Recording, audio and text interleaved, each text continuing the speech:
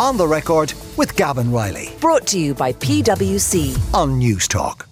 We're going to divert from the usual hidden histories this week. We are joined by Donal Fallon, but of course we're going to have to talk about the passing of one of the major works of Sinead O'Connor. And we're going to talk about maybe one of her most defining recordings, which is her take on the Foggy Dew, recorded with the Chieftains in 1995 for their album The Long Black Veil. The Chieftains, of course, had their big commercial success in America, and that was central to the band. But having Sinead as a participant in one of their big albums was a pretty bold move, because this is 1995 and it was recorded in New York. And of course, Sinead O'Connor and New York had a pretty checkered history. That's where she had her protest on Saturday Night Live. It's where she'd been jeered in Madison Square Garden. And yet here she was, back only a couple of years later, recording on one of the Chieftains' most seminal albums. And Donal is, as I said, here to talk about it. Donal, fair to say this really was the only possible slot we could do this week. Look, I mean, yeah, what else could you look at? And there's been so much written and said this week, examining, I suppose, not just Sinead O'Connor as a person, but her work. And there's little point really in trying to add to that. I was thinking about David Holmes, the great DJ and producer, who'd been silently knocking away on her next album. And I think of everything that was written, he nailed it. He called her the definition of art, a disruptor, a dreamer, an outsider, and an outlier. So I suppose what I wanted to do with the slot this week was something a little bit different. Let's zoom in on one particularly beautiful moment. And of course, being a historian, one thing which is very handy for you is primary sources. And in its own way, and this is something that makes the song so unique, the Foggy Dew is a kind of a historical source in its own way, because it was written in the thick of the events it's describing. Absolutely, yeah. And I think it's fair to say this has become what we're going to hear, really the definitive version of the song. And I think what makes the Foggy Dew so special is that, as you said there, it's written in the midst of the Irish Revolution. So there's all these great songs, Grace, for example, that we might envision as being written as events unfolded. Grace is such a beautiful ballad, you'd think someone wrote it at the gates of Kilmainham Jail.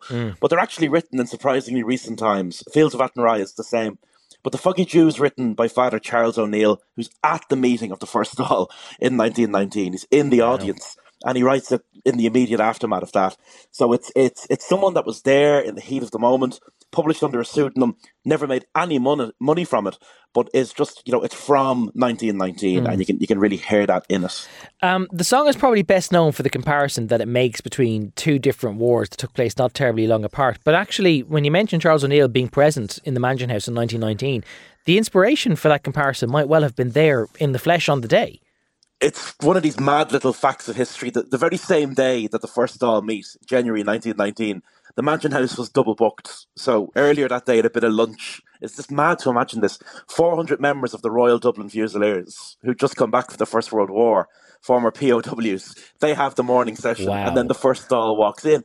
And that just must have been mad. These men in British Army uniforms walking out of the building, and then young men, Sinn Féin TDs walking in to establish this new parliament. And I wonder when you hear the song and O'Neill ponders that contrast, better to die beneath an Irish sky, and he names these far off places from the First World War. So there's a beautiful contrast, at the very heart of this song about the First World War and the Irish Revolution. But yeah, if you're going in to witness the meeting of the First Dáil and you're passing by some of the Fusiliers on the way out, it's a very easy thing to reach for.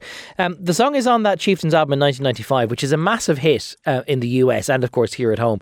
But remarkably, one of the reasons why it might have been a hit was because it was an album that was packed full of really big name collaborators.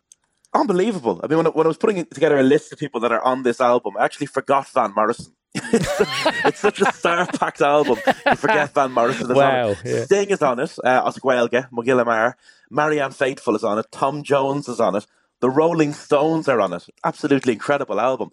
And there are two collaborations with Sinead O'Connor. He Moved Through the Fair and the Foggy Dew. So the Chieftains often collaborated with people, but this is the supergroup record, if you will, of the Chieftains. Just put it in its place for us again. So this is recorded and released in 1995. Sinead O'Connor has her SNL moments with the picture of the Pope, I think, in 1992.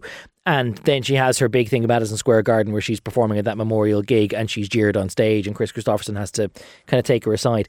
So what at this point in the mid-90s, was it a relatively risky thing for the Chieftains to go looking to be associated with her?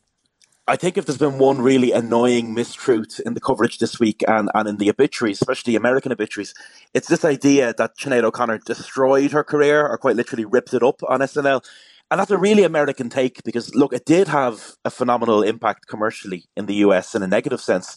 But at home, O'Connor was on The Late Late Show in 1993, for example. So she maintained a very strong career in Ireland and in Europe after what happened. But in America, it was something very, very different. And the Chieftains' bread and butter was America and Irish America. So it was a very, very brave association for a musical group. Maybe no group since the Clancy Brothers had been so dependent on American listenership. And in the US, public feeling was very, very slow to move on O'Connor. I suppose the thing is that the Chieftains, they're not like the Wolf Tones. They're not like a political band. It's not rebel songs. It's just folk music. So like maybe it was a very political thing then for them to start associating with O'Connor. But they do end up getting her back on a stage in New York City as well for the first time since the whole fallout from that SNL appearance. There's a really beautiful story in John Glatt's book. He wrote the official biography of the Chieftains. I just think this is amazing. He writes about Patrick's Day, 1995, and to quote the book, Sinead O'Connor's American visa had run out, and when Paddy Maloney heard, he was livid and telephoned all the friends he knew in high places. Finally, 3 days later, everything was sorted out thanks to the personal intervention of Senator Ted Kennedy. And Sinead got to New York. Isn't that just amazing? So I don't imagine Ted Kennedy wanted that too public at the time. No. But that was her first performance in that city since the humiliation of being booed at Madison Square Gardens, that Bob Dylan gig in the aftermath of SNL. So not only did the Chieftains get her on record, they got her back onto a New York stage, in Carnegie Hall, of all places. Literally getting her back into the country. Remarkable. Before we play out with it this afternoon, because of course it's the only thing we could play out, it was a song that she did personally love dearly too. Oh yeah, and I mean, one of our final appearances on The Late Late Show, and they were never boring, those appearances on The Late Late Show. One of the only guests who's ended up in the guest chair interviewing the host, but she spoke about the spirit of 1916. She said they built a country out of rubble.